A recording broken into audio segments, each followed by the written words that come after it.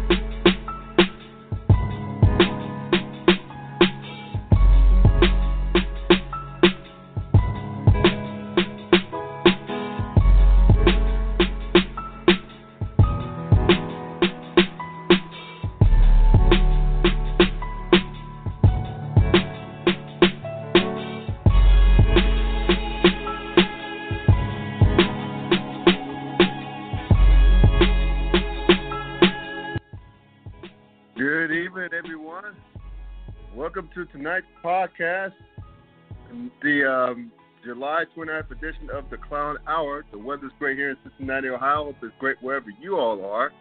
Anyway, let's get to it. This is the podcast component of my sports blog called The Clown Times. That's clown spelled with K. You can find me on the web at www.theclowntimes.net. I got ahead of myself.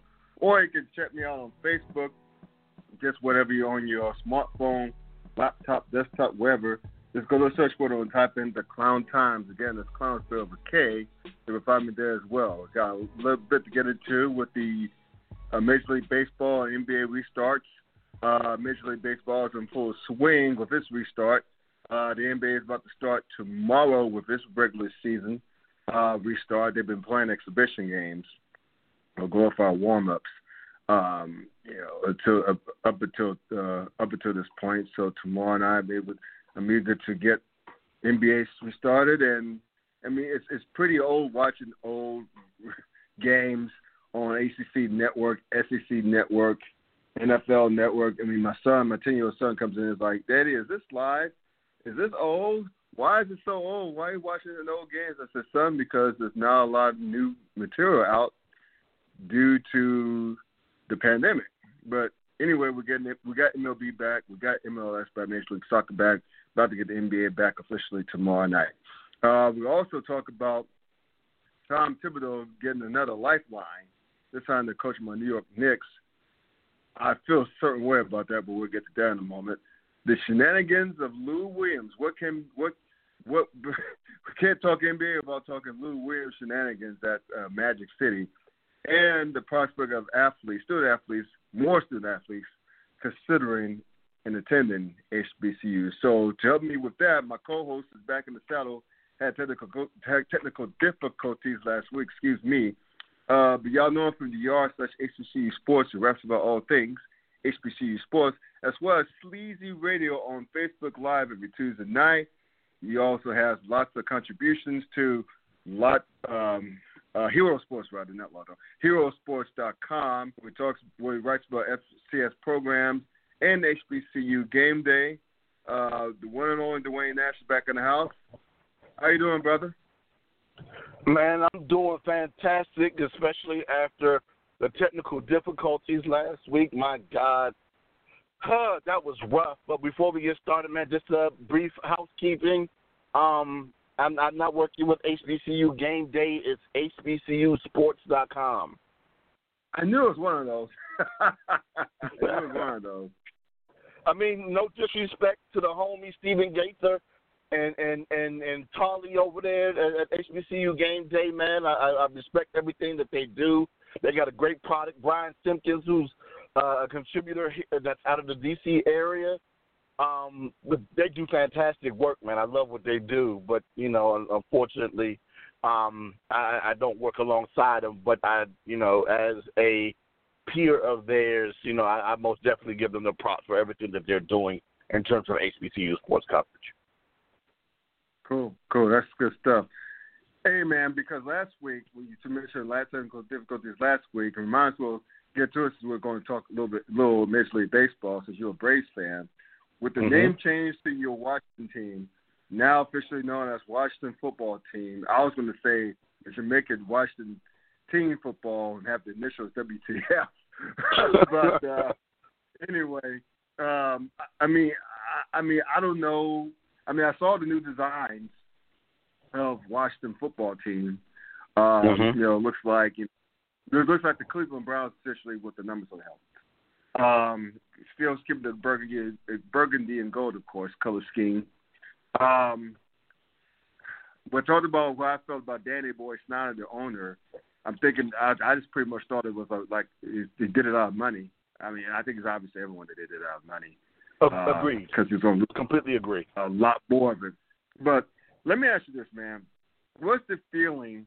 I'm not going to spend too much time on this topic. I'm going to talk about more with the Braves a little bit, with the MLB. But what do you have any idea? Has there been any rumblings in your beloved DMV of what the new nickname might be? Any rumblings? For the past week, it's actually been a little quiet. You know, people are more excited about the Nationals with you know, the World Series champs from last year and the MLB season starting and NHL being on the cusp of starting and actually training camp for the Washington Football Team getting ready to begin too. The discussion about the name has kind of been relegated to the back, especially with the decision to hold off. The name is going to be for about a year. But the last time in which the discussion was had, a new name was starting to bubble up into the ether. I can't remember exactly what because there was some sort of rumbling about Daniel Snyder and potentially holding rights to a website name. I need to get more detail on that. Don't hold me on that completely. But another name that has popped up has been the Sentinels. Yeah. And more so because of the military association, of course. But, that's the name that's been discussed a lot more recently. But, of course, I think like the last time I spoke with you, the other names that have been said heavily that are still in rotation, of course, are the Red Wolves, the Red Tails, the Warriors. Those seem to be that are in heavy circulation right now. But Sentinels has been the one that has been discussed a little bit more than it has been in the past, if not at all. And then, of course, the possibility, and this is just a super reach, the possibility of Daniel Snyder going out and purchasing the rights of the now defunct Washington Valor, which was the Arena Football League team, or potentially. Are you serious? Going medieval? He's really going a medieval on him? The Valor? Well, maybe not as much medieval, because, and I guess that's the one thing I would hope that they would stay away if that was a choice. But, of course, that is a super Mr. Fantastic Robert Reed's reach here in terms of the Valor. But, they were more so on another military vibe. That whole color scheme for them was red, white, and blue, and it was very Patriot-esque. And that is something that I know a lot of fans in the region would love to do, to go ahead and try to have that Pittsburgh vibe of having the majority of the team having the same scheme. And that's not anything. It would be okay, but I don't know if I necessarily want another red, white, and blue team in the NFC East. That's something that, in terms of a traditional red, white, and blue, something that I would stay away from. But, was one, and then DC Defenders was another, because, of course, with the XFL now being defunct and them selling away the rights to all of their stuff. But my guess is whoever gets involved with that XFL stuff is going to be someone who buys the entire lot as a whole and not things individually. Well, I'm not going to keep it. I'm not going to stay long on this. I'm trying to promise myself. I'm trying not to break my promise. It's been, like I mentioned last week, you know, Miami University. Like I'm like maybe 30 miles south of Oxford, Ohio, where you got the Miami, Ohio. They used to be called the Redskins back in the day. Now they're the Red Hawks. They've been the Red Hawks since as long as I remember. But I mean, it's not. I say that because you mentioned. I think you mentioned Red Hawks earlier. That it's not unprecedented. You know, that would go from that one R word to the Red Hawks. Yeah. So I mean, plus it's the same nomenclature, like hail to the Red Hawks, or hail to the Red Tails, or even hail to the Sentinel. I don't know, but you know, the point is they would have to change. They wouldn't have to alter the fight song much. It's the same kind of, with Red Hawks and Red Tails, the same nomenclature almost. But at any rate, and that was one of the things that was tossed around as well, is the fact that, you know, the team holding on to HTTR and not necessarily changing the fight song much was something that was hoped for by the fan base. It's not necessarily anything that was necessarily said by the front office, but something that had been discussed heavily by the fan base. Well, I would say this. Your team reportedly wants to hang on to the burgundy and gold color scheme. So, to me, that would mean that I think, like, potentially Sentinels would be out, maybe Defenders as well, because they're more of a military thingy. Maybe come down between the Red Hawks and the Red Tails. Maybe Warriors. You know, even though they want to stay away from the Native American thing, but still, I think that I'm thinking it's going to be out of Red Hawks or Red Tails. That's one thing. It's going to be out of one of those. I think I may have told you about my disdain for both of those names, even though they are kind of cool names. And also, back to the Warrior thing real quick, it's not necessarily primarily a Native American thing, because anyone who gets involved in war is a warrior. You know, so, or anyone involved in a fight is a warrior.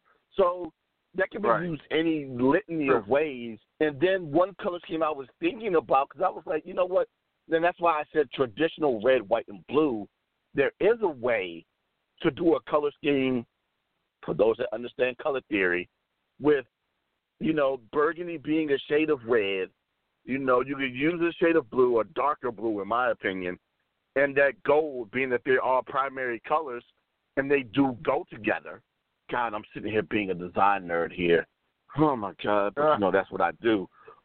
There is a way to pull off that color scheme of red and blue just in a very darker hue that could work, but I would stay away from it because of the fact that it would be slightly complicating, you know.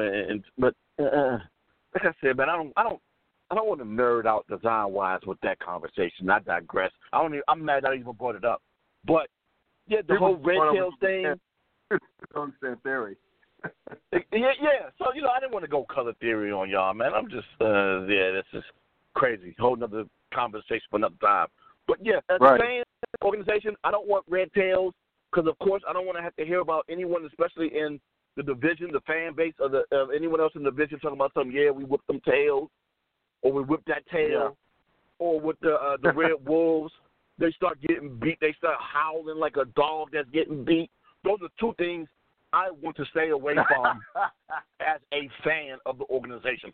I don't want it. I don't. And like I said before, I like the names, but those are two heavy negative deterrents for me for those two names. Those are two things I want to stay away from drastically. But, yeah, let's continue. Sorry about that. I'm sorry I had to go on that tirade. No worries. The Color 30 101 with Professor Dwayne Nash. Speaking of keeping with the American, keep with the Native American theme. Let's segue into baseball, since we're the midst of this restart in baseball. Doesn't it feel good to have baseball back? I mean, I like baseball. I never was truly in love with it per se, even though I'm a long-time Yankees fan. But it feels so damn good to watching baseball, because I'm just so tired of watching reruns of games from years past. You know what I'm saying? I'm so happy to have real live sports in a major sport in this country. I'm so freaking glad. So with that being said, let's talk about your Braves since again keep with the Native American things. Now we're on Major League Baseball. They're going away from the tomahawk chop, which thank God they are. That found out to be annoying. Not only a little bit racist, but very annoying. But they're keeping the Braves name. Now, two schools of thoughts with this, bro. First of all, the term Brave is not it's not an official term. I think most of us would agree on that. It just goes to the same theme, though. We talk about Native Americans, like the culture is like I'm not your mascot type of deal. So, being that you a longtime Braves fan, and I know plenty of Braves fans here in Cincinnati too, particularly with a few in-laws. How do you feel about that? Do you think they should change the name? And we'll get to Cleveland we'll get to the Cleveland Indians in a second. But do you think they should change the name, or do you, as a fan, do you like it the way it is with them getting rid of the tomahawk chop? Now, if there's a way for them to go around the whole concept of it being attached to Native American, and then do so. But if they're going to do that, that means they need to get rid of the tomahawk that's on the uni and their uses of the tomahawk within their branding. I wouldn't mind it, but my God, what was I thinking about as a child where, of course, I'm a fan of the Washington football team. I became a fan of the Braves in baseball. And, during my childhood, even though the Maryland Terps were okay, they weren't necessarily talking about the Terps here in the area. So when I first started heavily getting into college football, I became a Florida State Seminole fan. So you can imagine the type of conversations I've had to listen to and deal with as a fan of those organizations about how negative the name and the imagery are for all three of those organizations, man. And I'm like, wow, I didn't realize that. I started to first hear it back in 1991 and have been listening to it ever since. So as it comes with the Braves, man, when I first started hearing about the tomahawk chop, I was like, yeah, it's kind of passe to be doing that now. I don't even know why they're still doing it in 2020 and why there's even a conversation for them to be doing it. It's also done in Kansas City. It's done in Alcorn State. It's done in Florida State. It's still being done, and then it still boggles my mind that it's still being done. But, hey, if they can go ahead and get away from that, cool. If they had to change the name, if they could become the Atlanta Braves and still keep the color scheme and get rid of the tomahawk, cool. But, I'm not opposed. I was just reading about how a local writer was singing about, his love for the area football team, and there was a photo of him wearing the burgundy and gold starter jacket as a kid and loving the team, but also understanding that times change, and you sometimes you just have to let go, but you don't let go of the memories. Same thing as it pertains to Atlanta Braves, man. If they have to change their name, so be it. I'm not going to sit here saying I didn't do with the Washington football team and cry and hissy fit about it. It's unfortunate that, they have the name that they have. If times have to change and they have to make a change, they make a change. But I'm a fan of the organization. It's fine with me. I'll be good. Yeah, I understand. Like I said earlier, bro, it's so delicate. I understand, I can imagine. I don't want anybody making a mascot of my culture, of our culture. Yeah. No, that's a hell no. That's a hell no. That's a non-starter. So I just think that people need to be more sensitive to that. And yes, given especially our nation's history, we're pretty much neutering the Native American spirit. If you go back in history, right, from the founding of this nation, this great nation, how it's built, and we can have a whole podcast on how racism played a huge role in establishing this country anyway. But again, that's a 2 or 3 or 4 hour podcast in of itself, but with multiple parts on top of that. But the point being is that the Native Americans, they don't have a big voice. So which is why I believe that professional sports and college sports and high school sports are in this country. They've been getting away for years and years and years of using Native American imagery as mascots, the culture as a mascot. That's just not right. Same thing could be said about the Indians, the Cleveland Indians. Even at least Cleveland is openly been speaking of wanting to change names. But we don't know the time of what because they got rid of, which I thought was a big step, was getting rid of that racist-ass Chief Wahoo caricature of the logo, going back to the Block C. That was a big start, big first step, doing that, because they used to do that back in the day in the 50s, too. They had the Block C on their hat. Yeah. Larry Doby and company. What's the manager's name? Used to manage the Red Sox, now manages the Indians. But anyway, he's been openly saying that his nickname is Tito. He's been openly saying that they should change the name. They being the Indians should change the name, and many others wanted the organization would change the name. So, it's again this racial awakening that we've been experiencing since George Floyd's murder. Man, it's done a number. Whether it's socially in sports. I know most of it centers around money, particularly when it comes to the Washington football team, but still, for the other organizations come out and say they're going to look at it, that's something else too. Now, as far as the Kansas City Chiefs, that's something else too, but still, and the Florida State Seminoles and, hell, the Syracuse used to be called the Orangemen, now they're the Orange. So, anyway, I'm getting too much off talking. I just want to the Major League Baseball restart. So it's been great. Again, it's been great. My Yankees are doing well. They're whooping some ass right now on the Phillies. They took your hometown Nationals, the opening series. So far, so good in general, except for those damn Marlins. It leaves to the Marlins to fuck up everything. First of all, they took this great city of Miami to the cleaners, building that stadium in Little Havana, right? They took them to the cleaners, and then had the nerve to sell off their best parts. They've been doing that for the past couple of decades, particularly after they won World Series. And can you believe the Marlins organization 2 World Series wins? That's just not even fair, but. Anyway, so not only do they have widespread cases of COVID, I think 14 last week were reported, now or 3 or 4 more have been reported coming down with COVID.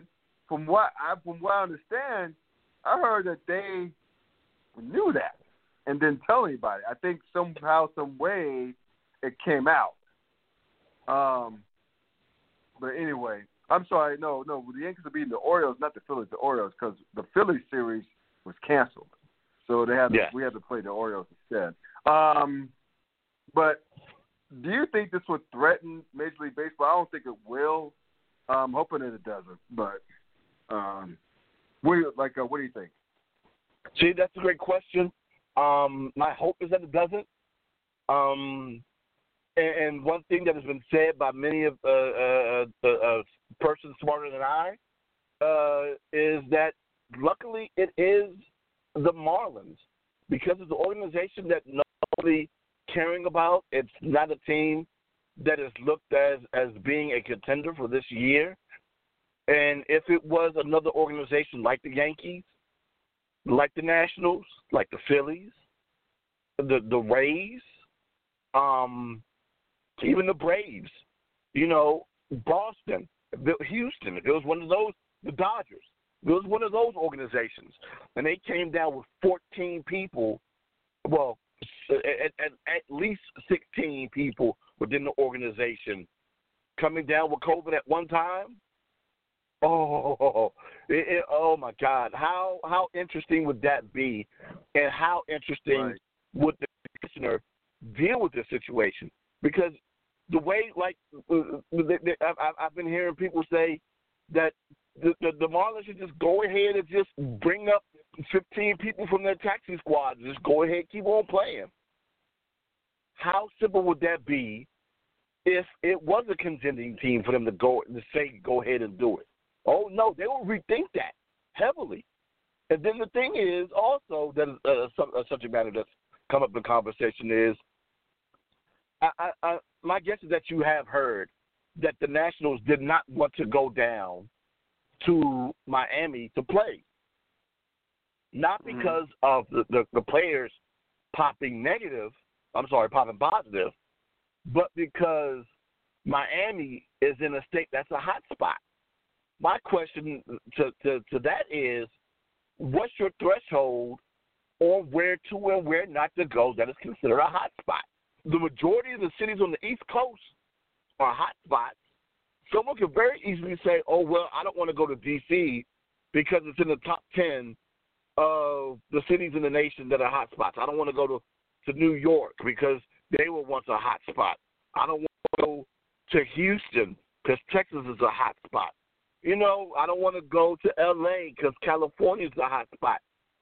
Where is the line drawn for that situation? You know, and it's something that the commissioner is really going to have to get a hold on within the next couple of days, especially before it pops up on a contending team, because that's something that you really don't want.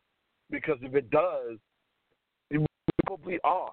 Now, I know there's some people out there who are thinking that there's a lot of people out there that are being negative on sports starting during the pandemic anyway. I'm not one of those people. I'm just someone who is very cautious about everything that's going on. And I understand that everyone has a plan, and unfortunately plans fall through, and this just happens to be a situation where the plan went a little bit more left than what they expected, because, of course, they expect the players to test positive. I don't know if they expected this many to do it, and I don't know if they have a provision, like I said before, for a better team, and I'm doing that in air quotes, to have a similar situation happen, and what the alternative to that would be. But all I'm going to say is just sit back and wait and twiddle your thumbs, because I don't doubt it happening. There's some people who believe that, oddly enough, during their training period, that the Miami players or a Miami player caught it from one of the Atlanta Braves players, one of the catchers from Atlanta that had it, and that's how it spread in Miami. If that is the case, but once again, that's all conspiracy theory, and, you know, I don't like to necessarily dabble in that often as it pertains to fact, but they're the Marlins. They tend to fuck shit up, so I'm not even giving them too much credit. So, you know, that's what they are. So I mean, I just don't know. I think they're gonna be fine. I think baseball. I mean, it's hard to police the baseball because they're still traveling, even though they're like regional. They're regionalized, everybody, right? They keep it divided. The division's the same, but they're regionalizing the schedules. Like, for example, the Reds opening schedule will open a series game against the Tigers. You know, Tigers are obviously in the American League, right? So at least that's good to minimize the length of travel. You know, teams, and plus the nylon fans. So I think this could be a case study for the NFL, really, to be honest with you. Yeah. You know, if they could see how, because the baseball players are still traveling. So I mean, if the NFL could monitor that, see how it works out for them, that could do it too. Even though, and we can have a podcast about this next week, really. I mean, I think the challenges would be much higher in the NFL just because of the size of the rosters and coaches. So that's in and of itself. But we could talk about that next week, but that would be a huge concern for me. But yeah, I think baseball is doing it right with the regionalized scheduling. I didn't think they'll be able to pull it off, but they have been. And you know, we just keep monitoring the testing. But I'm just glad that baseball is back.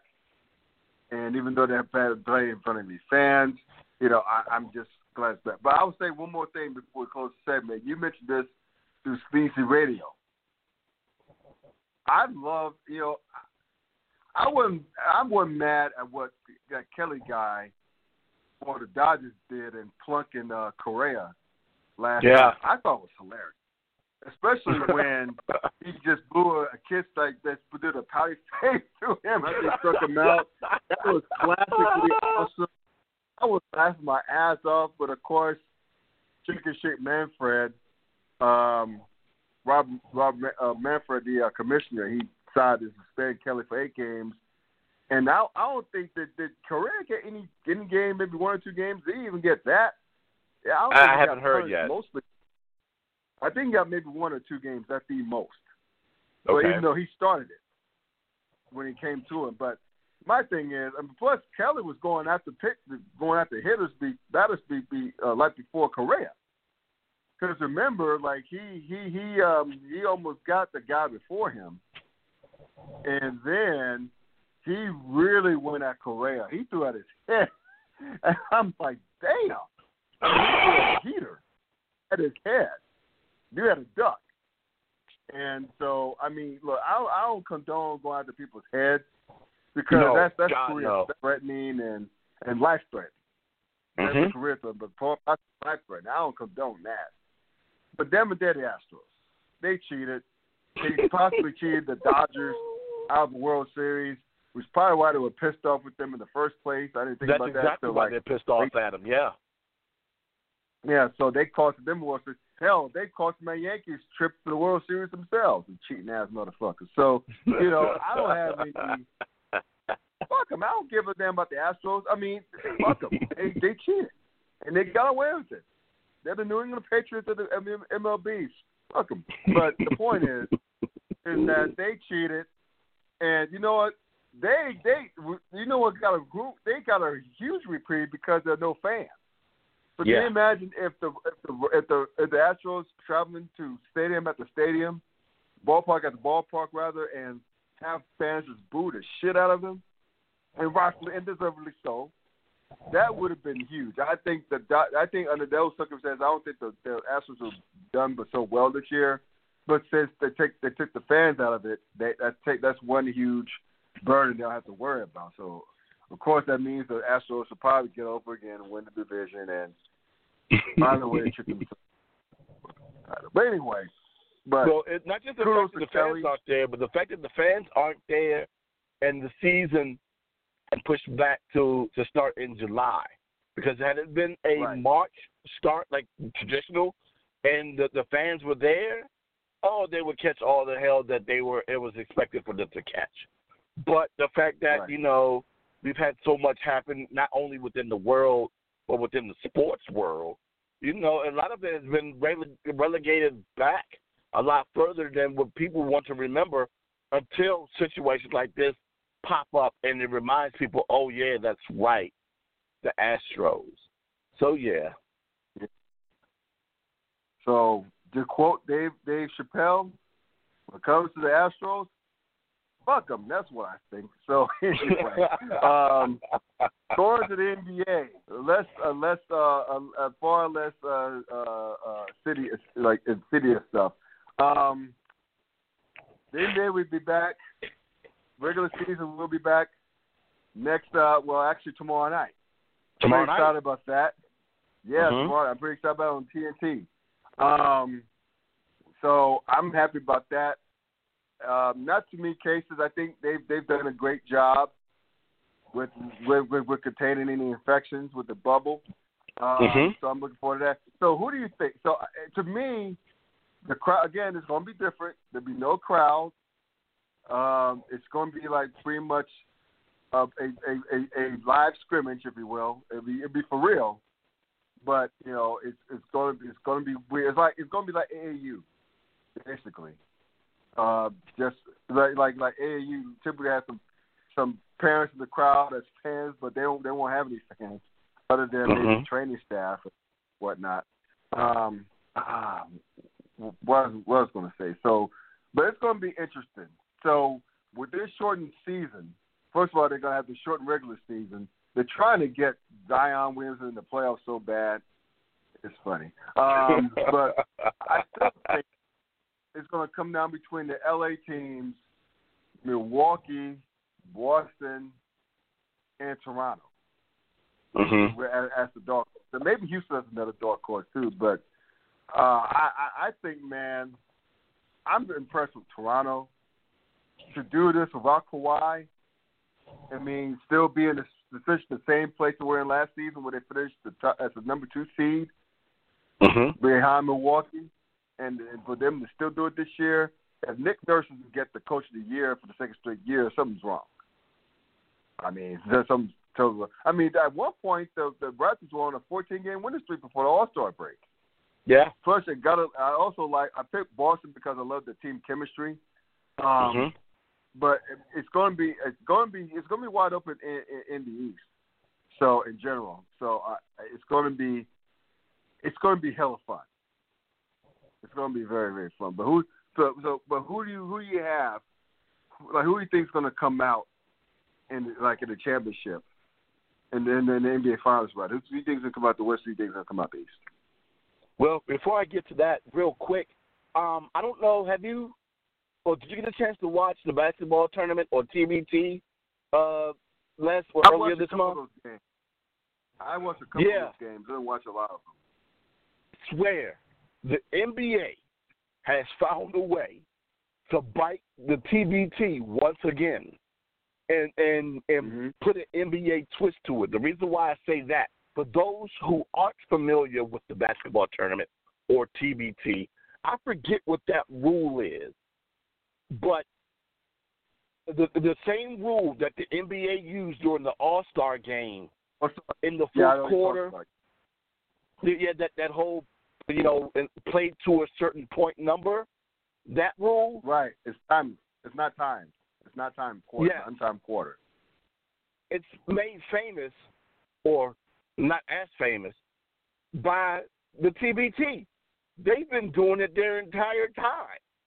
And the NBA was like, whoa, this is something that a lot of people don't know about. We need to spice up our All-Star game. Why not?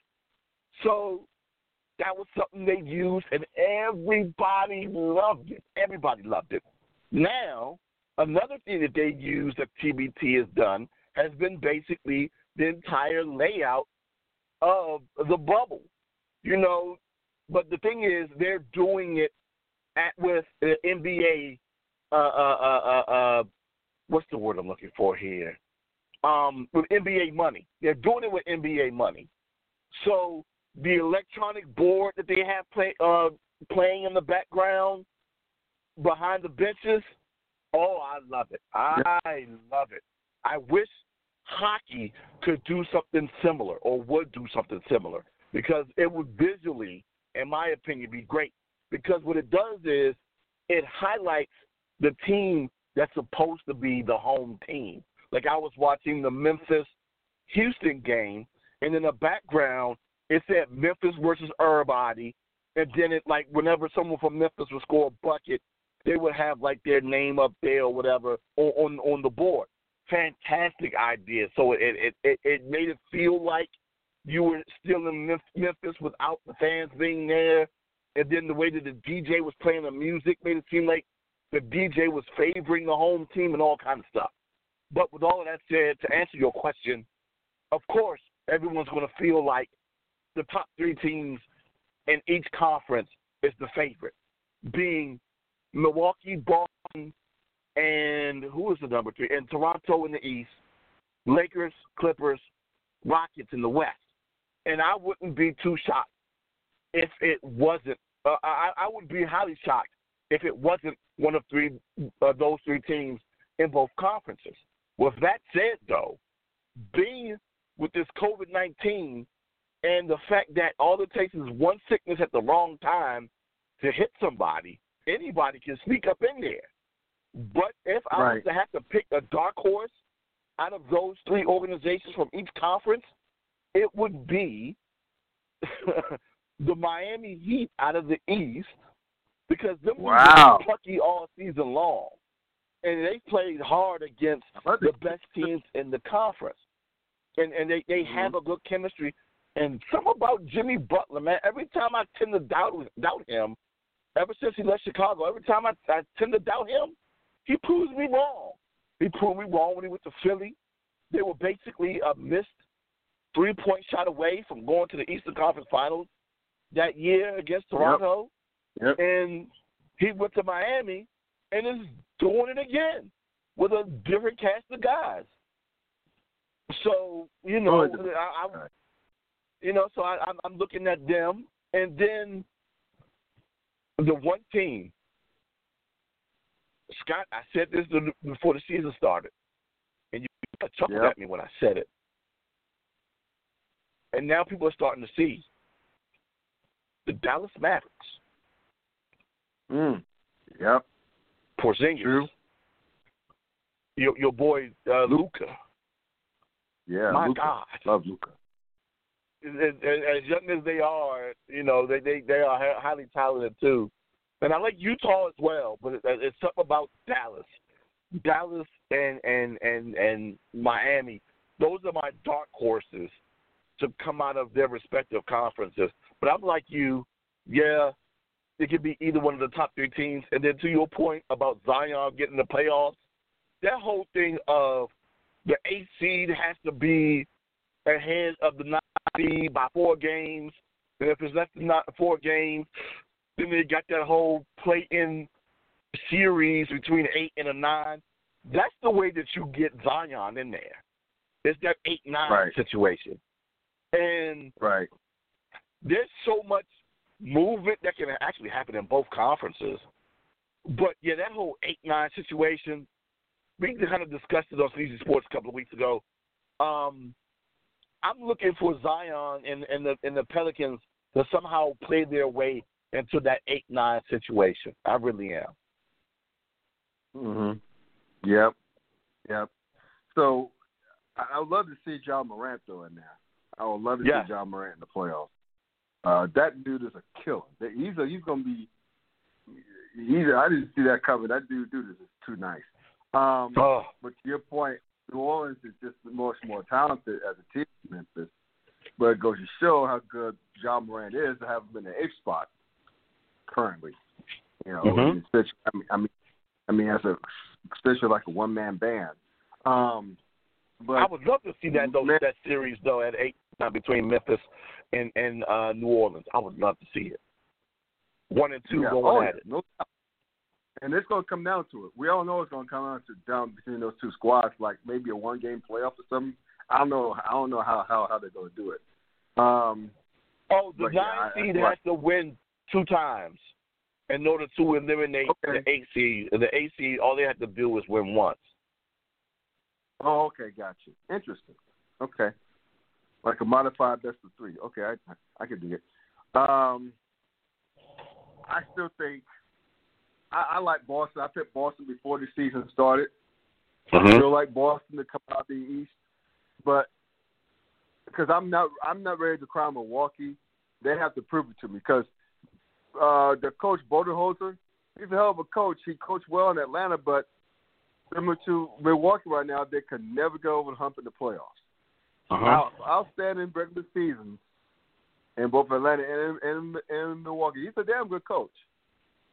Hell, my Knicks would need someone like him. We'll get to our coach hire in a minute. Until Milwaukee shows me that they can get over that hump, I can't pick. I got to pick against them. So I like Boston and Toronto, but I'm keeping my eye out on the Heat. Again, that damn Jimmy Butler. Something about him. And plus, they're well coached with Mark Spoelstra, too. Yes. They're well. I mean, the man can't coach. He can coach. So, I keep an eye on those boys. I mean, they are the true dark horses. The true dark horses. But I think it's going to come down between Toronto and Boston. But I like Boston. I like Boston in this case. And I think the way it's set up right now, the seedings would hold, Boston and Toronto will face off in the second round, the Eastern Conference semifinals. So whoever comes out of that series will more than likely go back to the more than likely go to the finals. because I think either one of those two could take up Milwaukee. Hell, I think the Heat as a 4 seed, if they once they get to the semifinals, conference semifinals, they could take up Milwaukee. I really like the Heat. I really do. But as for the West, I still think it's going to come down between the two LA teams. But you got to keep an eye on Houston, because Houston's the 6th seed.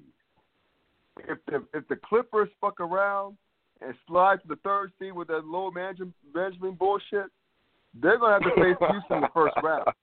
And I don't think they want to face Houston in the first round. That's just because Houston, you got that backcourt of James Harden, Russell Westbrook. They're going to take their fair pound of flesh out of you in the 7th. Now, I don't know if they're going to do 7-game series in the first round or not. I hope they do best of 5, to be honest with you.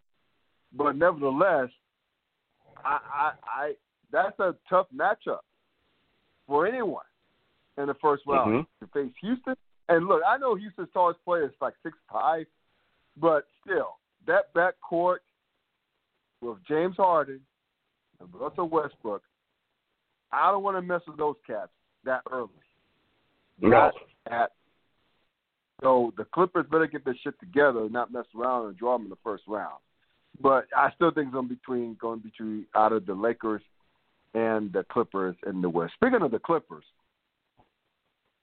I don't know about you, but I'm not mad at Lou Williams. Lou Williams, for those, I'm not mad at him because listen. Hear me out. I wrote a blog rant today, or was it yesterday, about why I'm not mad at Lou Williams. I mean, look, he had first of all, it was an excused absence. Let's get it out there. It was an excused absence. He ran it by Doc Rivers about going to a friend of his, one of his best friend's dad's funeral. Yeah. Apparently they were pretty close. He wanted to pay his respect. It's from outside Atlanta. I forgot where outside Atlanta. It's like somewhere out in the Burns. I think past Lawrenceville. But that's Lou Williams' neck of the woods. So he goes home, goes to the funeral, and decides, you know what? I'm hungry. So you know what he does? He went to not only where where the parent had the best wings, they have a meal named after him because it's his favorite place. He went to Magic City. For those of you who don't know who Magic City is, it's the premier strip joint in the East Coast of all of America. Looking at the website again the other night, looking at that town like, woo-wee. Woo-wee. I can understand why brothers and some women will have to go frequent Magic City. As a matter of fact, anyone who's been to Atlanta can tell you, or the Atlanta will tell you, if you visit Atlanta, you've now around your woman, or if your woman's real cool with it, go by Magic City while you're down. Go by Magic City. Plus, I heard it, and plus they say the wings are fire. They're straight fire. The food is great. I mean, that's odd for a strip club to have great food, but apparently they do. Looking at the menus, I'm like, look at those wings. So, but look, I'm not. Look, Lou Williams was wrong. He was wrong because he could have potentially exposed his teammates to bubble potentially if he came in contact with a stripper, one of those strippers, and come down with COVID. Now, again, he was wrong, and Lou Williams itself, and he's wrong also for doubling down on it against, especially when he came back at Kendrick Perkins after he criticized him on Twitter. But them, I understand. I understand, Lou. I understand, man, because if you've seen those pictures of the food that they had to eat in the bubble, that airplane-like crappy food, those small compartmentalized Tupperware food, you want to get the hell out of the bubble, too, and get some real food. Let me just say a quick story before I let you elaborate. When I used to work at the Lloyd, when I worked for the Lloyd, I used to travel back quite a bit, especially when I moved back here to Cincinnati, Ohio. So this one particular project I was on in Newark, New Jersey, it basically they would give us sandwiches for lunch and if we stay late for dinner. And so you could well imagine, anyone who knows, sandwiches get old after 2 days. If you have them for 2 days straight.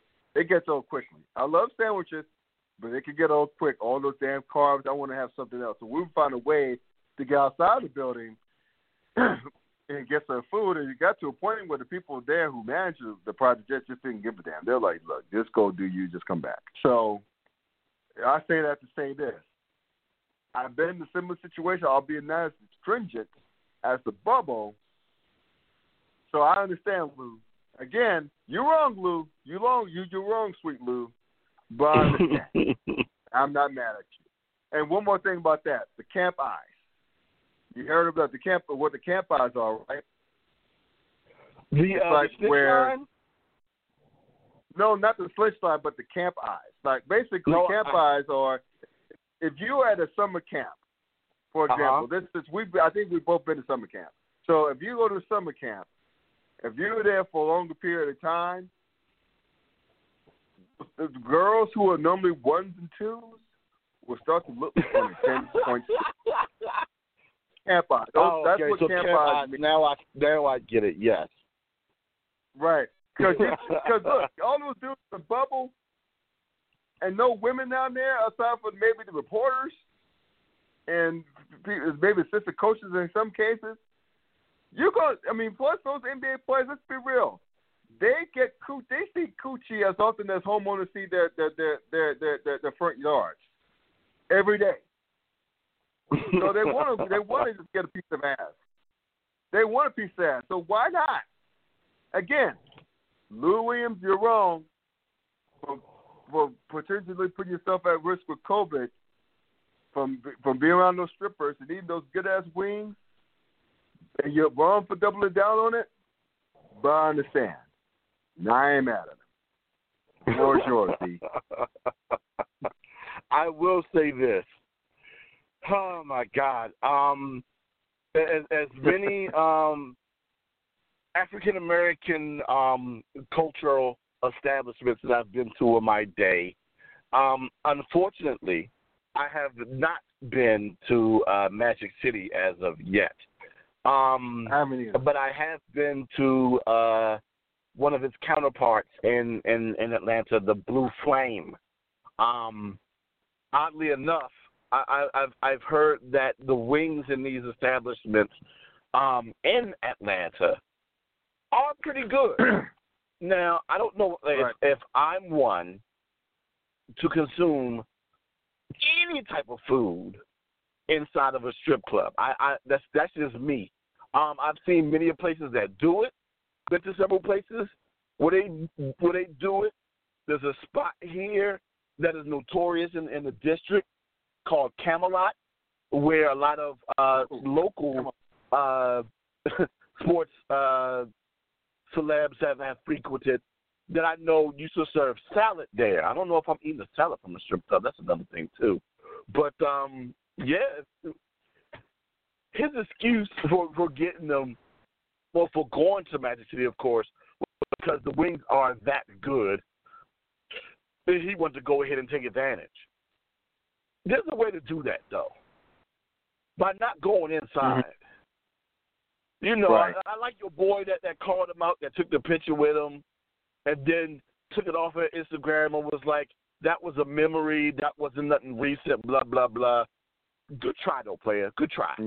But, yeah, Lou, you didn't have to go inside, man. Lou would have beat his ass. He ratted him out. Exactly. We would have had to have a conversation with my fist as well. But I'm like, yo, come on, Lou. You know eyes are on you. You are too valuable to your team to get put into that type of situation. And now they got a snitch line. A snitch line in the NBA bubble just in case if someone sees someone doing something they're not supposed to do, that you could call in without being identified and say what the issue is. You know, sooner or later, somebody from these upper-tier organizations are going to get snitched on, even if it's not true. So, yeah, you got to protect your neck more than what you would want to, man. Just don't put yourself in that situation, Lou. My God. But once again, I understand, man. You want to go ahead and get you a peek and get you some dope wings while you at it, man. Do it. But there's a way to do it without going inside of the establishment, man. Come on, man. I know. That's, again, I understand. You said that's wrong. But again, I understand. I understand it. Exactly. Like Chris Rock said, it's wrong, but I understand. But I understand. He was like this. I understand. Right. I understand. So, yeah. He's been suspended for 10 games. He's going to be in quarantine the full 10 games. Not 10 games. It's going to amount to it would be 10 days will amount to the first 2 games. Yeah. Of the restart. Mm-hmm. And one of those games will come against the Lakers. So, even though we both know, and I think most people know, that they will not catch the Lakers. But they won't catch. It's going to take a whole lot for them to catch. The Lakers will have to lose every game for them to get caught. Right. Exactly. But still, you got to have Lou. Lou Williams is one of their guys. He's one of their top scorers. He's their closer. Even though he's the sixth man, he's their closer. Yeah. So, and he's their lead. So, because Paul George, he's a lead by example guy, as is Kawhi Leonard. They're both lead by example guys, and not boisterous. They both take pride in their defense, but they're not too boisterous. But still, the point being is that Lou Williams is such a huge focal point of offense. And, with guys like him and Montrezl Harrell, he has an excuse after his was legit, but he has to be quarantined for 4 days, so I think he won't be missing the games. But still, the Clippers better get their shit together and not drop and find themselves in the third seed having to face the likes of the Rockets. But anyway, keeping with the NBA, from playoff teams to a sorry-ass squad, my New York Knicks hired Tom Thibodeau earlier this week. Thibodeau can coach. He coached well in Chicago. Didn't have much of a chance in Minnesota because, let's face it, Karl-Anthony Towns and Andrew Wiggins are both soft. And you can't win. You can't build around them. You can't win with them. They're just too soft. It's the truth. Ask Jimmy Butler. He'll tell you that. They're just both soft. They're Charmin. The team's Charmin. And, which is why one of them got traded away last season, and Wiggins, this was right before this season started, Wiggins, and Karl-Anthony Towns still standing there on his own, wondering, okay, when am I going to win something? But, and plus, Thibodeau did lead him to the playoffs. But the thing with Thibodeau in Minnesota was he was the coach and the general manager and the executive. And usually, when you, pretty much don't answer to anyone except the owner, you pretty much hamstring yourself as a coach because you find yourself not being able to pick the players because not to focus on talent or picking the players because because you're so focused on coaching, which is hard to do in basketball. So at any rate, so I think he'll work. He'll do okay in New York. 5 years, $25 million. Mm-hmm. I'm just wondering, why the hell can't anyone hire Mark Jackson? Mark Jackson was the natural for my Knicks. He's from the New York area. He's from New York. He's from New York. He went to St. John's. He played for the Knicks as a rookie. One rookie of the year. I don't know who did what. I don't know what Mark Jackson did to anybody in Golden State. I don't know if he pissed in anybody's cereal. I don't know if he screwed some dude's wife or something, the owner's wife. I don't know what he did. But for him not only not get a job, not even get a damn interview. Not even get a damn interview. Tom Thibodeau has more jobs than Mark Jackson has had interviews. That's not right. That's not right. So, again, Thibodeau can coach. I'm happy we didn't have another tomato candidate, like similar to the likes of Derek Fisher and his woman still in the ass. But I would have been happy with, you know what, man? I would have been happy with Woodson, because he was the last guy to take us to the playoffs. Yeah, Mike Woodson, and win some games, but 54 games actually. So I'm wondering when people will start doing right by Mark Jackson. That's all. That's all I have. I don't understand why Mark Jackson is a pariah either. I really don't. Yeah, whatever happened in Golden State has ruined this dude's career for right now, man. It's not. I remember, and it's not. I know when before Scott Brooks was hired here for the Wizards, I was hoping that Mark Jackson would be a candidate here as a head coach possibility, especially after they lost Sam Cassell to go out west with Doc Rivers to be an assistant. But it never came to be. You know, Mark Jackson, an East Coast guy, former point guard. Right. You know, the guy that we were building the organization around, John Wall, also a point guard, someone that he could relate to. But it just never came to. And whenever another position pops up, he is never talked about in discussions. And it's just sad to me that is the case, man, because he can coach on the NBA level. As much as I love hearing him tell his stories during commentary, I would also like to see him. Man. Yeah. Oh, yeah. Yeah, you know, but I would equally like to see him have an opportunity to become a head coach in the NBA again. It just boggles my mind. It really does. But to your point with Thibodeau, he is a good coach. He has been able to coach well with low level. I should call them low level talent because they're not. With lesser, I'll go ahead and say lesser. The thing is, though, you still have James Nolan as the owner. You know, whoever the GM is, he's still there. You know, you got to hope they're capable of bringing in.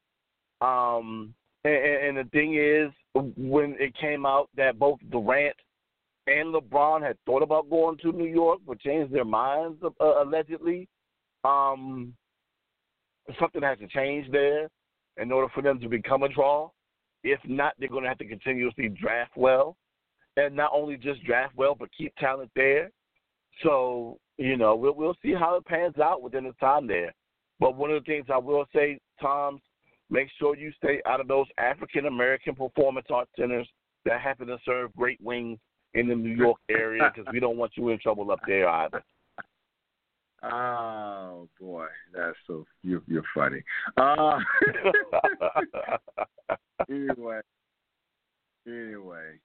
that's pretty awesome. But again, Thibs can coach, but I want Mark Jackson. That's all. But so can Mark Jackson. I mean, better him than Jason. Better than him than Jason Kidd, though. Yeah. So better him than Jason Kidd. But anyway, it is what it is. Moving right along. So that takes us to the last segment of our program. We talk about, and I thought about this I don't know if you caught this podcast, but the I Am Athlete podcast. It's on YouTube. It's a YouTube channel. It basically stars. It's from the House of Athlete. If you want to go to House of Athlete, look at House of Athlete, Google them on the web. It basically has like former pro athletes, like training with other athletes and whatnot. So that's a pretty cool thing. But they have a I Am Athlete podcast that's with Reggie Wayne, Brandon Marshall, Reggie Wayne, Channing Crowder, and Fred Taylor. And they touch upon topics. They talk about Cam Newton's comeback, Patrick Mahomes' contract, they changed the name of a few series to I Am Black when he talked about the protest of the George Floyd's murder. They actually have the white perspective show, which is pretty interesting. The Ahmaud Arbery case, and a variety of subjects that they touch upon. COVID and the college athlete. It's very good. It's pretty good. It's very entertaining because they're pretty, especially Channing Crowder. He's laugh out loud funny. So, but I appreciate the insight of all four of the athletes, and it kind of makes you remember how good these football players were, particularly Fred Taylor and Reggie Wayne. Fred Taylor, how good they were. Yes. I'm a Steelers fan, so I still have nightmares of Fred Taylor as a Jacksonville Jaguar just running all over us. Yeah, I still have nightmares. That dude was a beast. He'll get a Hall of Fame one of these days. That's Reggie Wayne. But anyway, they touched on a subject which has been picking up steam, is the scene student athletes, high school students like blue chippers, either picking or considering HBCUs over Power 5 schools.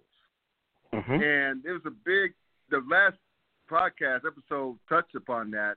It was kind of even though they're kind of on the same side, it was turned out to be, it looked like an argument in the debate, but they were on the same side. With Channing Crowder and this sister who works for the NFL, who's a Hampton grad. Her first name was Essay. I forget her last name. But anyway, they debated about like why student athletes should or should not choose HBCUs over Power 5 schools. Channing Crowder, who's a University of Florida grad, says you choose the money over legacy or money over the movement. Like asking the 17-year-old to choose that exposure over the culture, over the movement, and then of course S arguing otherwise. Why not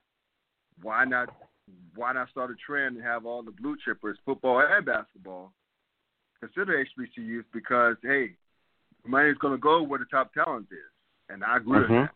So I know that you probably hadn't seen it, and I know you're going to go back and watch it. You're going to be like, wow. And everything is yeah. I mean, it's really good.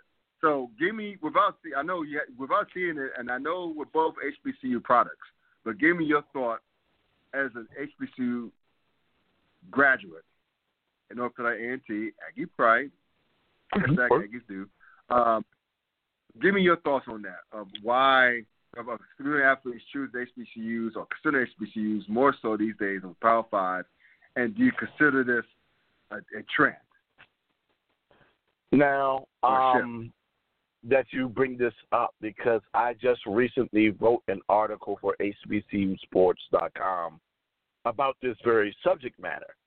But more so, it was a read that was directed towards parents because I don't know if you're familiar with the rapper Gilly the Kid or not. Okay. No, I'm quick synopsis on Gilly. Gilly's from Philadelphia. Most notably, alleged that he was responsible for a lot of the hits from Cash Money Records in their early stages for all of their acts, and ended up becoming a solo act. Not necessarily overly known, but he's huge in Philly and those in that region. But, he's turned and parlayed that fame into doing a podcast with Barstool Sports. And just recently, what's that? I said, I was shocked to see that, to learn that he parlayed that into a podcast of Barstool Sports of all places. But go ahead. Shock. Oh, okay. So he has that podcast with Barstool, and they were commenting on McCord Maker making the decision to go to Howard. And, during this particular segment, Gilly's talking about how if it was his child, how he wouldn't send his child to an HBCU in that same situation. And he basically said the same thing that Carter said, is that whole decision of choosing the security of your family's future versus becoming a trailblazer in that situation. And also bringing up the excuse. His main point on not sending his child to an HBCU is due to lack of exposure. Now, I've been a staunch supporter of it don't matter where you play, the scouts will find you. I've said it. Right. I've heard other athletes say it. I've heard scouts say it to me. I've heard Shannon Sharp say it. Pro scouts have said it to me. So I've heard it said before. And it's more so, in my opinion, and I wrote this in the article, it's more so prevalent in the NBA than it is the NFL. And it's really because if you look at what happened within this past NFL draft, unfortunately, I'm learning that NFL scouts and GMs are very comfortable with what they know. Know you, they won't take a chance on you. And the thing is, for a lot of them, especially the GMs, they won't get a chance to know you unless they have an opportunity to meet you in situations where it's kind of like NFL related. Because a lot of these GMs won't go to the college games. The scouts will go, but the GMs won't. So when you don't have a combine for them to go to, or they're not invited to a combine, they don't get that opportunity. And because of that lack of having something like that for these GMs to meet them in person and talk to them and get to know them, they don't get drafted. And the numbers bared itself that way this past NFL draft when you only had 7 non-FBS guys get drafted in the entire draft, when that number's was at least 3 times as much in a regular year. Talking about the NBA, you don't need as much exposure. These NBA scouts know who these guys are when they're freshmen in the high school. In some cases, when they're 8th graders, if they're good enough. But they most definitely hit the radar when they're freshmen in the high school. So when you're already on a pro scout's radar, in my personal opinion, what you do once you graduate high school, I'm not going to say it's irrelevant, but the exposure is irrelevant because the scouts will still follow you and they'll find out what you're going to do. The exposure is not for them, if you're asking me. The exposure is for the fan, if you're asking me, because these scouts, somehow the exposure hasn't stopped Luka Doncic from getting drafted in the top 5. Lack of exposure didn't stop Porzingis from getting drafted in the top 10. It didn't stop Thon Maker from getting drafted in the top 10. And it won't stop LaMelo Ball from getting drafted in the top 3. These are all guys that, yes, they play international ball, but didn't get any U.S. coverage whatsoever. None at all. Lack of exposure didn't stop Kobe from getting drafted. Lack of exposure didn't stop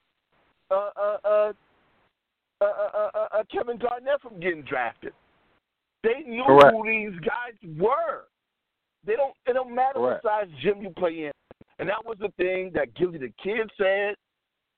Dwayne Wade said the same thing. And on the arena last week, where he basically plays the move, but questioned the move at the same time by asking, what type of exposure will he get playing at the Burr or Burr Gymnasium, the home arena for Howard University, that seats less than 3,000 people. Now, mind you, the Burr seats 700 people less than what would see LaMelo Ball play on a regular basis in Australia. Matter of fact, there's 6 gyms in the MEAC that seat more than what went to go see LaMelo Ball play in Australia this past season.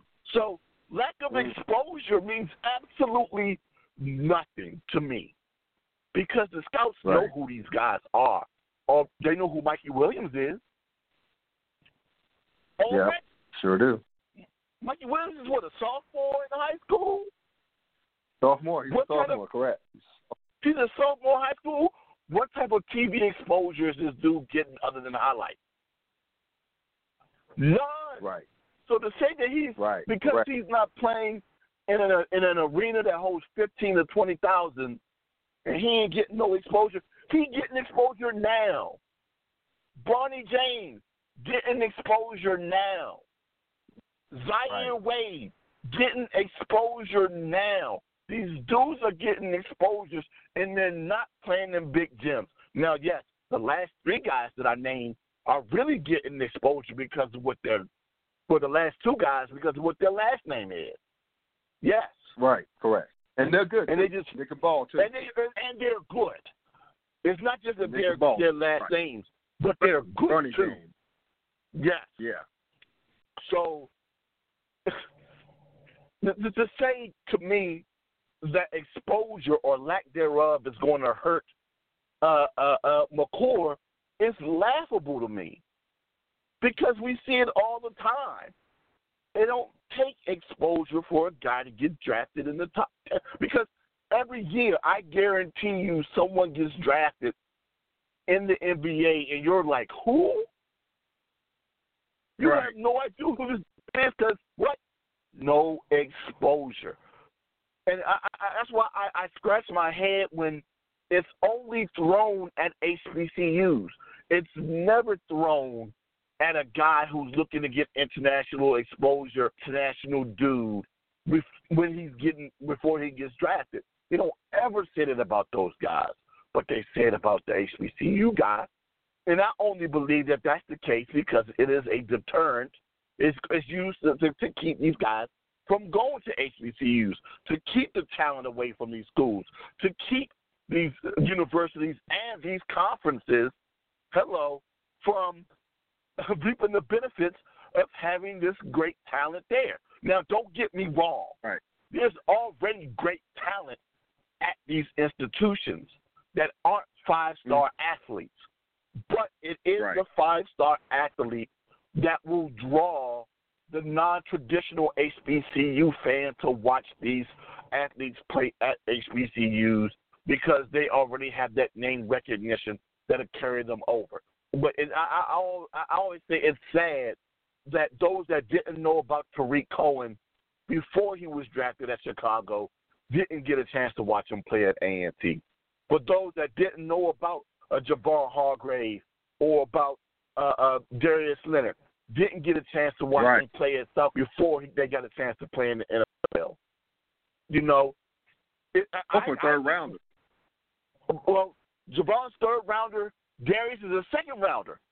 That was the one thing that was pulled out on Darius was, oh my God, what is the level of competition that Darius played against? But the coach took the chance on him and drafted him in the second round. Boom, coach right because he became defensive rookie player of the year that year. Exactly. Because talent already exists at that level. Stop trying to go ahead and deter these kids who now are starting to become socially aware because of everything that's going on and are starting to look at HBCUs as a possibility. When I saw McCord talk about Howard, he was beaming with pride. He was happy that he was going to Howard. And it was funny because one of the reasons why he was proud that he was going to Howard is because it's the home of the Black Panther. When he said Chadwick Boseman and he started beaming with pride, I was like, yo, this dude is happy that he's going to the same school that T'Challa went to. But he also understands heritage as it pertains to the Howard University and what they mean within the black community. And the fact that he was capable of doing the interview that he did with ESPN on Sudan's Independence Day spoke volumes of how smart this kid is. And then also the fact that, you already have Mikey Williams with 5 HBCUs in his top 10 and options for him to go to when he decides to make his choice. And the fact that you have a lot of these guys that are transferring from PWIs going to HBCUs now, these kids know what's up. The thing is, though, Scott, change isn't something that's new. It's been happening slowly, though, in the past, and more so because these kids are going to PWIs, figuring out that it's not for them, and then learning that HBCUs is a place for them that makes them feel comfortable. And I'll end this by saying this. I don't care where you end up going to further your career as a student athlete. It could be a PWI, it could be an HBCU. But yes, know that I am an advocate for HBCU. And I don't care if you go to D1, D2, NAIA, but go where you feel comfortable, dog. Go where you feel comfortable. And don't let that excuse of exposure hinder you from doing just that. Because if anything, you're playing for you. Right, exactly. Boogie Cousins is regretting that choice. The Fab Five, yes, the Fab Five have come out and said that they've had conversations when they were at Michigan. And they went to hell at Michigan. Yes. They went to hell of the corners. You know, just think about it. Just think about what they could have been going through while they were at Michigan for them to say, hey, dog, what if we went to an HBCU? Yeah. My thing was this. When I was at A&T, yes. But my thing was, when I was at A&T, things weren't bad for me in that aspect. I never was at A&T and was like, hey, dog, I wish I would have went someplace else. No, because I liked where I was, and I felt comfortable where I was. They had to have felt uncomfortable where they were at Michigan to have them think, hey, what if we went to an HBCU? Right. And I've heard HBCU coaches say it all the time. They have players that come to them and say, hey, I don't like where I'm at in such and such city. I want to check out your campus to see what it's like. And then they end up making that jump. I believe them. And particularly with the likes of what's the name of the coach at Central, basketball coach at Central? His name is so taking my time. Lavelle Moulton. Yeah, he's connected to a lot of those players, those D1 players. Yes. So, like, you know, I told you a story about a while back about him and Raymond Felder getting pulled by that cop when they thought that he was a dope boy. But anyway, he's very well connected, as are a lot of coaches in football and basketball at HBCUs. They're just crazy connected, more so than what people could imagine. I mean, I just think about this, man. Yes, they don't have the money because they be in HBCUs, generally speaking, because the top athletes go to PWIs, the Power 5 schools. They got the fat TV contracts. They got the fat donors, the alumni. And so I want to touch upon the alumni in the sense that, okay, you got these young men considered HBCUs, becoming more socially aware, but I think that universities and the donors and the alums have to give back. If you want these blue chippers, they're going to look at shit that don't even matter, that shouldn't matter, like facilities and perks and everything else, because a lot of these kids, these blue chippers, are looking to get to the next level. So I'm like, why don't the school and the donors and these alums of our illustrious HBCUs, why don't we give back more? Sure, some of us give back now, man, I include myself in this.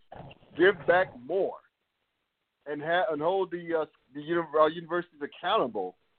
Yes. To build up their facilities. I mean, just look at what we're doing at A&T. We have a not brand new, but we have a new-ish now. Yes. It looks fabulous. I don't know if you've seen it, but it looks great. You know, whenever I go back to North Carolina to visit family, I make sure to go by A&T, take my 10-year-old son by A&T, and I seeing a change on almost pretty much a year-to-year basis. I mean, seeing a new workup facility, seeing a newish, student center that looks fabulous, Oh, my God, the student center is so beautiful. It's great. God, I'm so jealous. It's great. They have a new engineering building there as well now. Yes, they do. They do. Exactly. I'm glad you said that. New education building, but still, focus on the students. Since we're talking about students' life, the student center.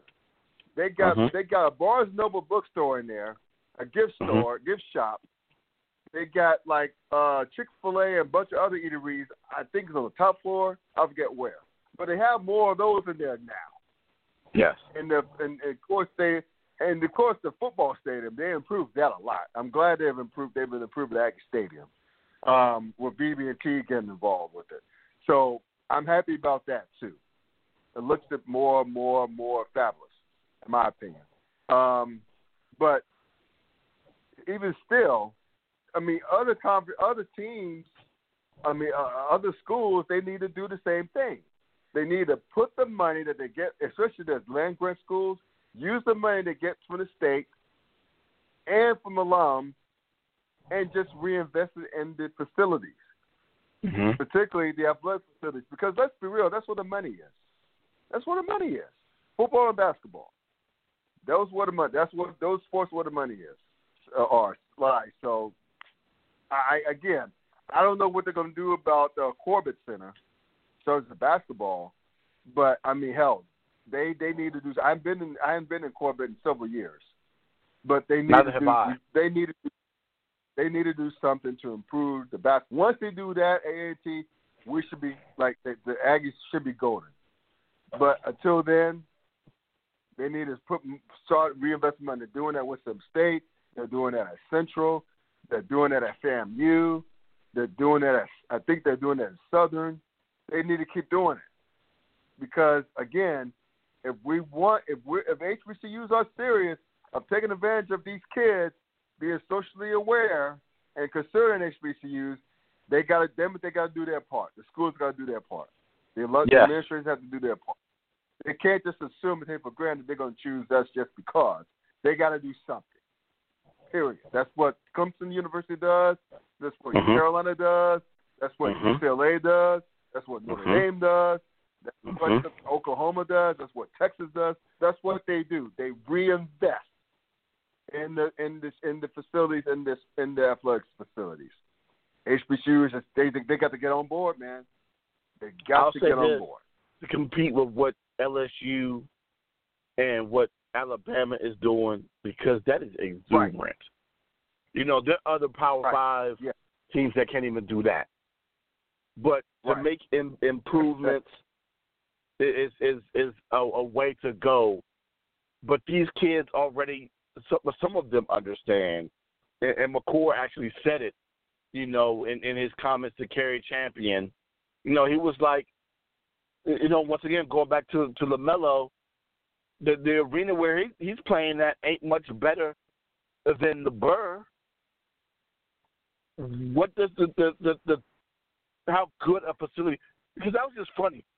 Before McCord made his decision on social media with a couple of other HBCU sports writers, where it was brought up that HBCUs need to do better as it pertains to their facilities, and it was said that, you know, you must not know about all of the HBCUs that have great facilities because there are a lot of them that do. Once again, it's not LSU, it's not Alabama because they don't have that money, but they do have great facilities. And for that to have been said, and then McCord, in my eyes, to pick an institution that has one of the smallest arenas in the MEAC over Memphis, over UCLA, over Kentucky, speaks volumes. Yep. And I think what Brandon Marshall said in the I Am Athlete, when they were talking about that subject, I think we're going to see a shift. A lot of people want to see a shift. I think we're going to see a shift in that. And I agree with them when Brandon Marshall said that. I think we're going to – it's a new day, man. Ever since the George Floyd murder, a lot of these kids are becoming well aware. And you hear about stuff going on at different college campuses right now, like the people at Iowa football program mistreating black athletes. This pertains to the football program. The defensive coordinator at West Virginia getting broken off because saying some racially insensitive shit to players. Mm-hmm. It's coming out. More of that shit's coming out. You know, like Clemson, like the Clemson alums, notably DeAndre Hopkins and Deshaun Watson wanted to rename Calhoun Hall to somebody else. Calhoun being the slave owner, former slave owner and not only that, the university, Clemson University, was built on Calhoun's plantation. Yeah. That's what a university is. So all that shit coming out. Schools, well, I'll give them credit. Good on Clemson University, all those other schools, Texas, renaming stuff, renaming buildings or whatnot that were recently named after Confederates or just flat racist in the past and just being swept under the rug just because they felt that they could get away with it. But you see all that coming out now, and you notice these schools, they're not thumbing their nose at these players and alums, famous alums, because they know that if they thumb their nose at their players, they're gonna leave. These players have power because hell, let's be real. Those sports players in those sports, football and basketball in particular, they pay the bills. Yes. And they pay for those coaches exorbitant salaries, making them most of the time the highest paid employee and the state employee in a particular state that they're in, especially if it's a land grant school. So they know. Those folks out, those PWIs know that if they fuck around with those young men and women, they're going to eventually lose them to HBCUs. They know that. And here's the money trail. Follow the money. Is that the money follows the talent. And I hope to God that this kid is going to Howard, that he does well. I hope that the coaching staff prepares him well, develops him well, because let's be real, he's the scout ant. Right? For those of you who are familiar with animal life, ants, they send a scout ant before they send the whole army in. So so this kid going to Howard, he's the scout ant. If he does it well there, others will follow him. I guarantee you others will follow him. So, and I heard that Bronny James has some HBCUs considered in his top 5 or 6 or something like that. I think I read that somewhere. Or someone told me. Oh, wow, yeah. I haven't seen Bronny's list yet, but there have been schools, and A&T and Central are 2 that have thrown offers his way. That'll be interesting to see what decision he makes. But real quick, because I know that we're about to wrap it up soon. One, you talk about money and the power as it pertains to HBCUs and their conferences and how be effective these top tier athletes end up making the jump. I'm gonna go ahead and post it on your page. It's a conversation with a panel. I didn't see who the panel was with. It recently appeared on the Revolt Network with the commissioner of the SEAC, which is the HBCU conference, Commissioner Gregory Moore. He talks about that in detail. Wonderful comments. I'm going to go ahead and post that on your Facebook page. But please do. One of the things that you did talk about was how Lavelle Moulton is starting to have a relationship with these kids. That's one of the things that these kids are starting to realize is that these coaches at HBCUs are great people, and as well as being great coaches. So the Lavelle Moultons, the Will Joneses of A&T, the Mo Williams, formerly of the NBA, that's now at Alabama State. Willie Jeffries, that's down in Florida A&M, football-wise. Rod Reed over there at Tennessee State. They're learning that these coaches are Coach Joyner. God, I forget where Joyner is off the top of my head in the CIAA. And I'm ashamed of it. So yeah, there are tons of great coaches at the HBCU level, and these kids are starting to realize that these are great men, and these are guys. They're going to guys and women that they're going to want to play for. So that's something that being exposed to that, but it's something that they'll end up learning and discovering before they make their decision. stuff, man, as always. We'll pick this up next week, definitely. But this conversation is not over, brother. For HBCUs and Power 5 schools vying for these athletes now, they're becoming well aware, social aware, particularly basketball and football. So this conversation is going to continue, brother. Whether it be on Facebook, Twitter, wherever. But I'm open for it, and I'm looking forward to that link, man. So please post it. And thank you as always, brother. You do the same. All right, peace out. That's my guy, Dwayne Nash. My co-host, please check him out on Sleazy Sports every Tuesday night on Facebook Live, as well as the Yards, that's HBCU Sports, the rest of all things HBCU Sports. His contributions to HeroSports.com and HBCUSports.com. Thank y'all for tuning into the podcast. This is Scott Burks with the Clown Hour, signing off. As always, stay safe, wash your hands, stay your ass at home, wear a damn mask, and 06